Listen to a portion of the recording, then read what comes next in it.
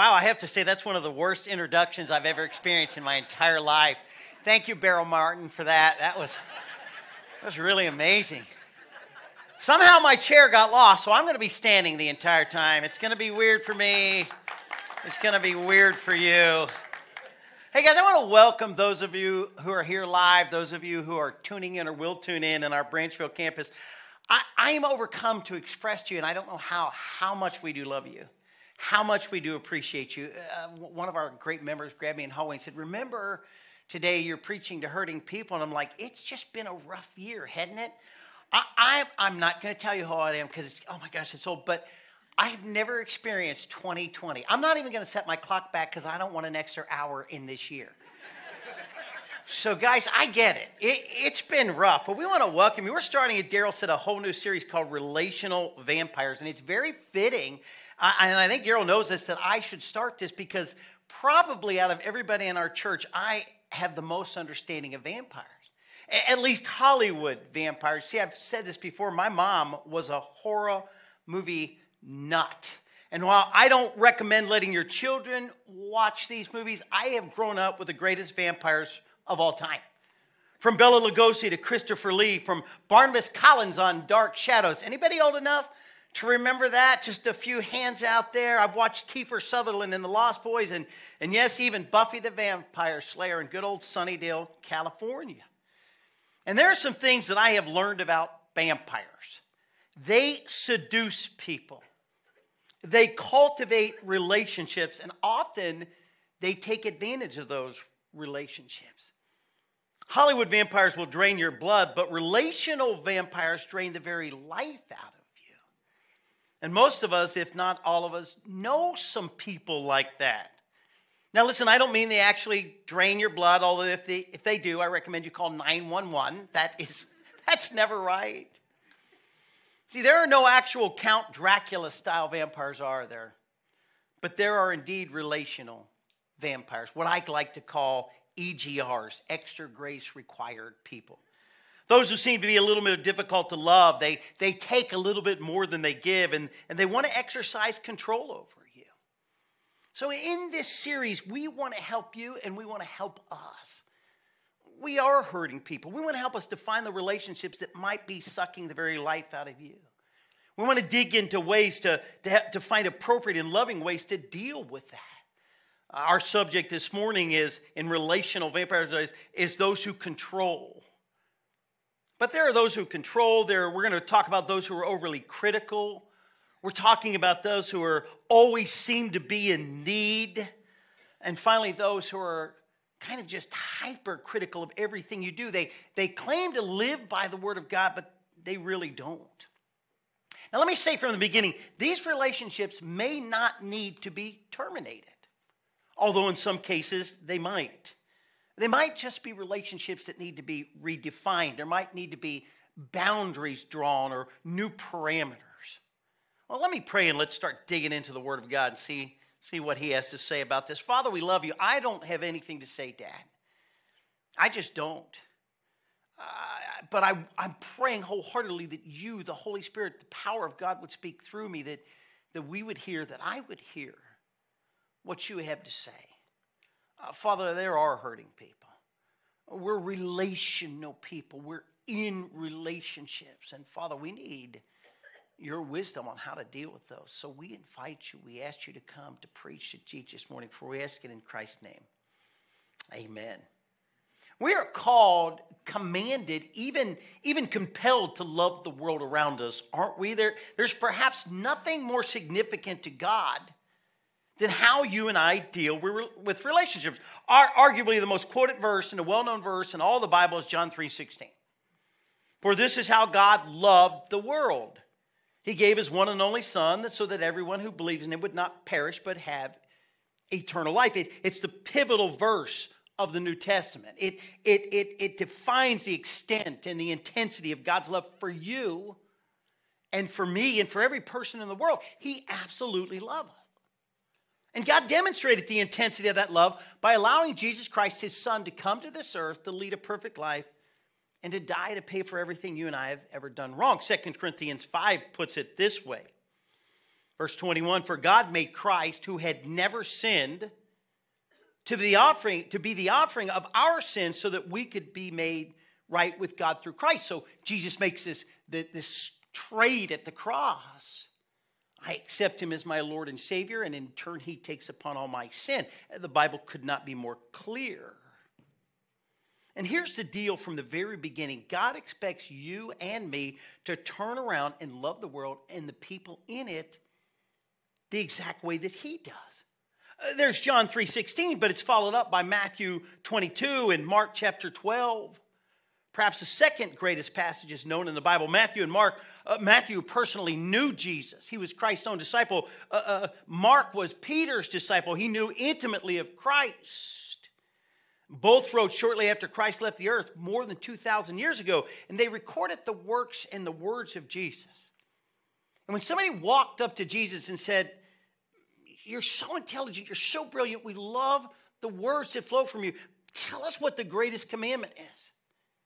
We know what Jesus said. He said this, the most important one, answered Jesus, is this: Hear, O Israel, the Lord our God, the Lord is one.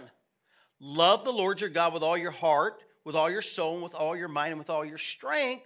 The second is this: love your neighbor as yourself. There's no greater commandment than these. There is perhaps nothing more significant to God than how you and I deal with relationships. In all situations, we're to love the world around us, to do all that we can to lead the lost to Christ, to do all that we can, not only to do that, but to restore people. And that's where we get bogged down. That's where we find ourselves in very unhealthy relationships sometimes, and we're not sure what to do because we want to love people. We know we're called to do that. But that doesn't mean that all of our relationships will be healthy.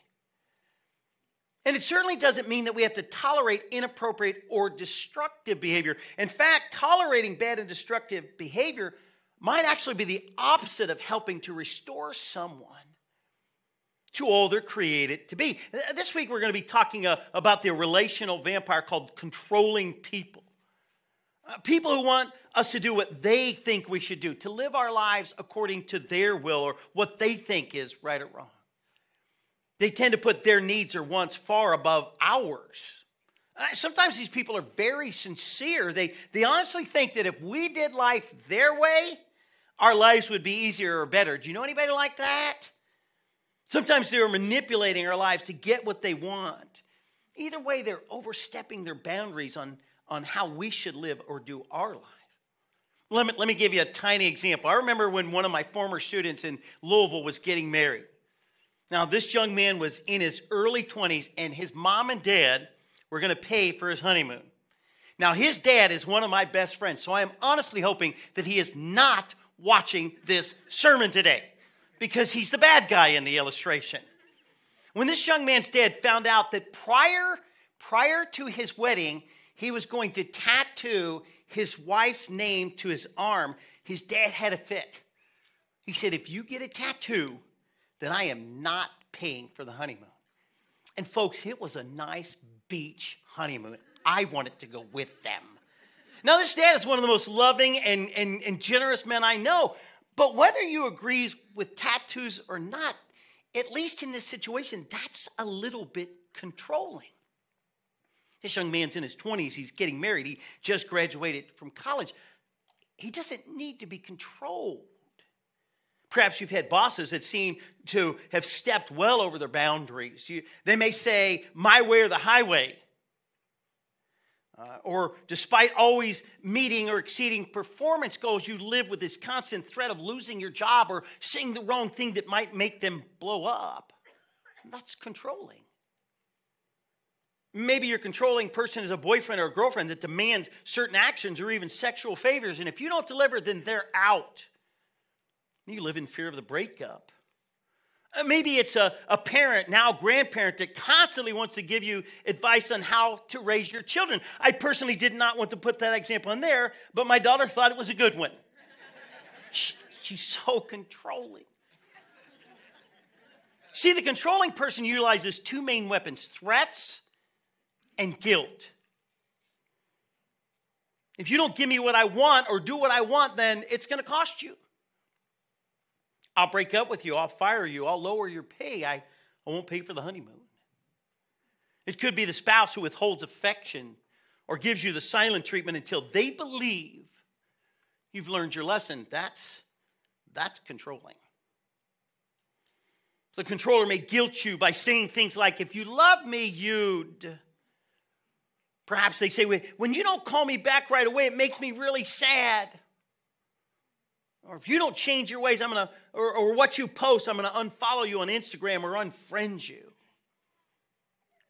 We all know controlling vampires, but how do we deal with them? Again, our greatest cause to love people, to love God, love others, and to restore.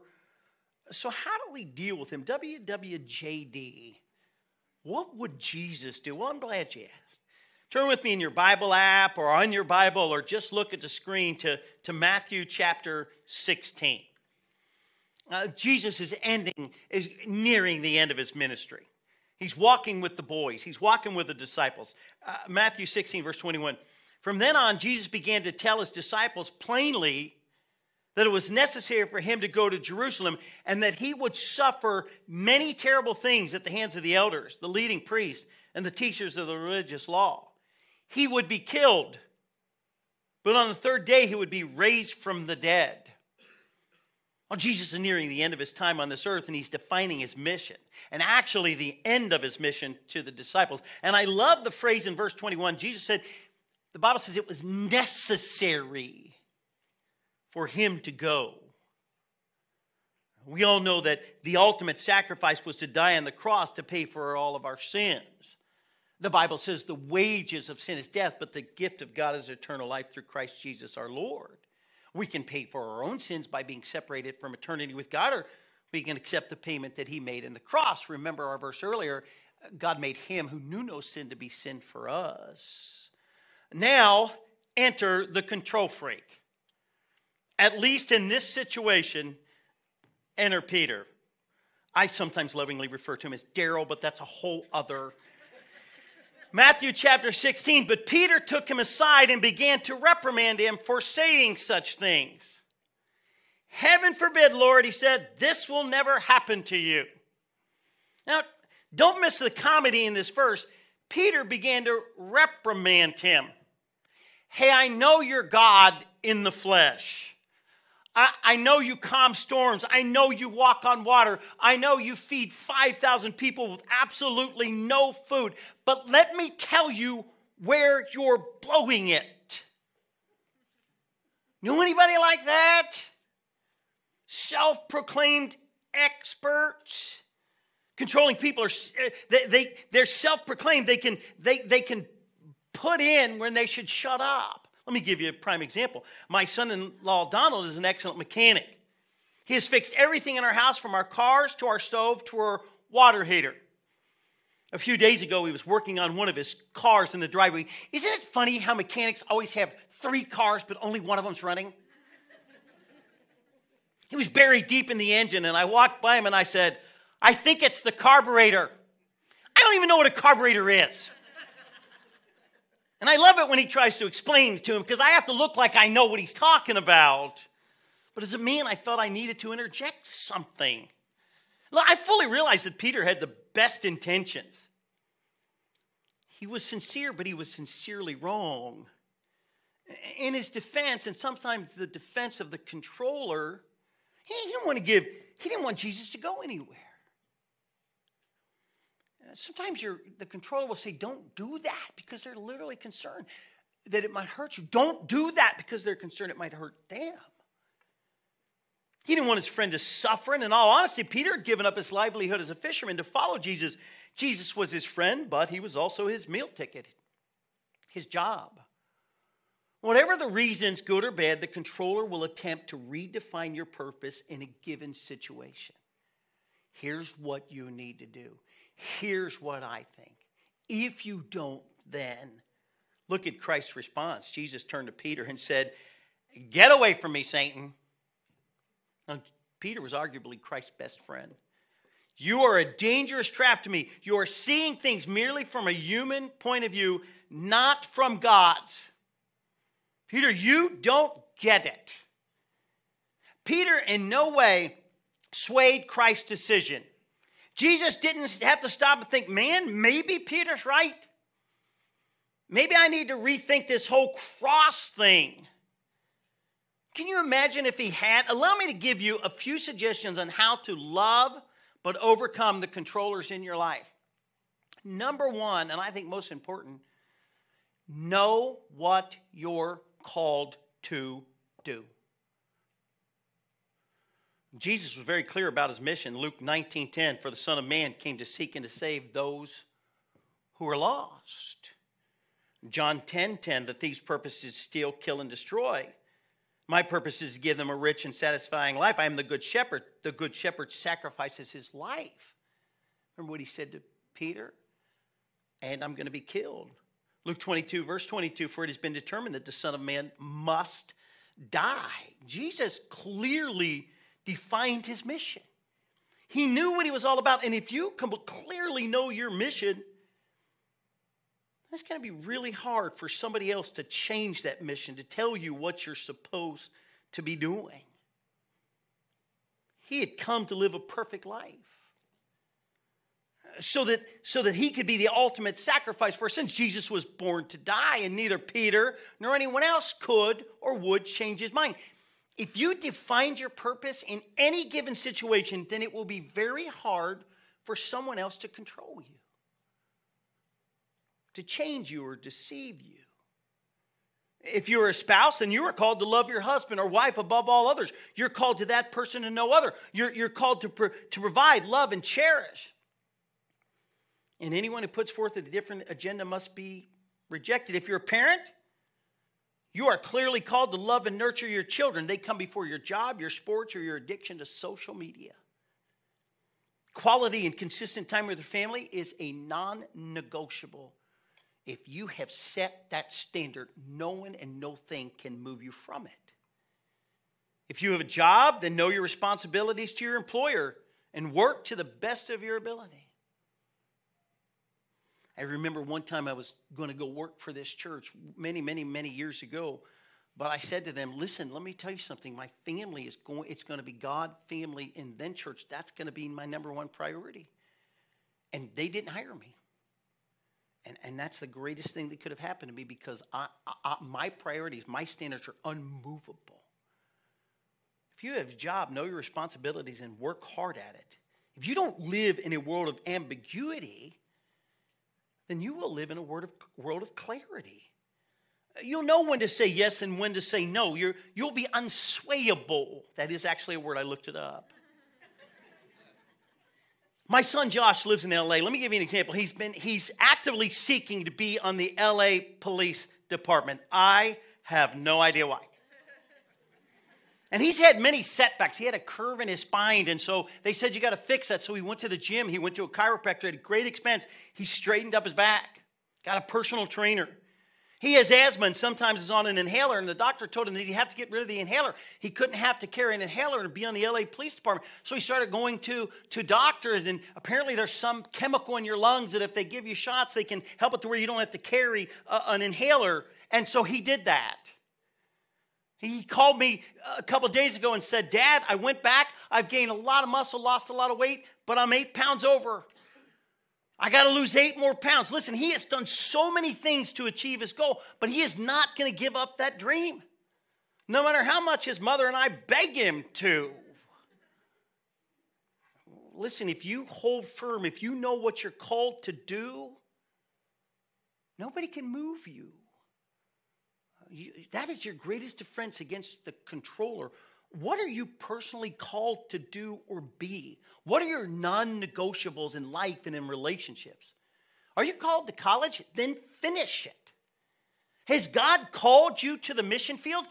Maybe it was years ago, but let me tell you something about God. He doesn't change his mind.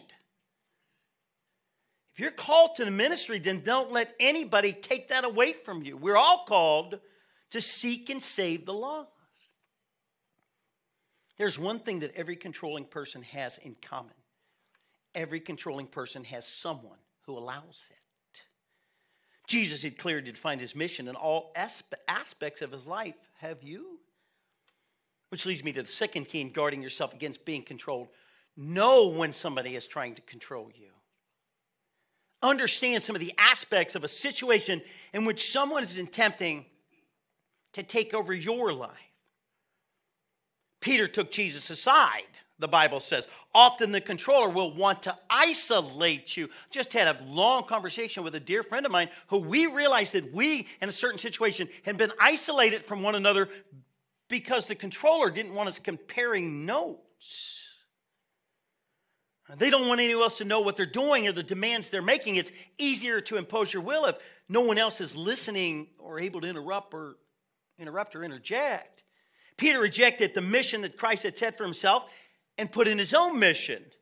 The controller isn't interested in what you want as much as what they want. Look for those signs in your own relationship. Someone isolating you from the crowd, asking you to do things you don't want to do? Does it seem like they have their own agenda? Maybe they just don't understand your unwavering commitment.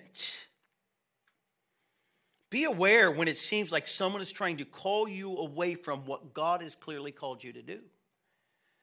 Or the needs of your spouse and your children. You may need to go home at 5 o'clock, whether your boss says you got to stay or not. You might need to say no. Be aware when it's someone's trying to call you away from a dream that you truly believe is your destiny. See, Peter wasn't a bad guy. He wasn't malicious. He was sincere, but he was sincerely wrong. He didn't understand God's full plan. And Christ did not end their friendship or alienate Peter from his life. He simply powerfully corrected him. He let Peter know that he had overstepped his boundaries and it wasn't okay. If step 1 and 2 don't work, you may need to move on to step 3, which is know when it's time to draw a line in the sand. Every controlling person has someone who allows it. Be aware. Know when somebody's trying to control you and let them know while you love them and maybe even respect them, it's not okay. You don't have to, but if you feel like it, you may want to define your mission to them. This is my lane. This is my goal. This is my destination. They simply may not understand where you're headed. Suppose Jesus had said okay. If Jesus needed Peter's approval, if Jesus didn't want to offend Peter, didn't want to be unfriended, didn't want to lose one of his biggest supporters. Suppose Jesus had been codependent, changed his mission, then we wouldn't be saved. It's up to you and me to know when to say enough is enough. Enough to the in-law who's trying to control your marriage. The spouse who takes advantage of you by making demands that leave you feeling used or like a victim. The person who drives you crazy with constant demands or belittling comments. It may be time to draw a line in the sand and say, enough. What you tolerate is completely up to you. Remember Christ's words to Peter, Matthew 16. Jesus turned to Peter and said, get away from me, Satan. You are a dangerous trap to me. You are seeing things merely from a human point of view, not from God's. See, Jesus opened his mouth and clearly drew a line. Your mission is not my mission. Your advice is a trap to me.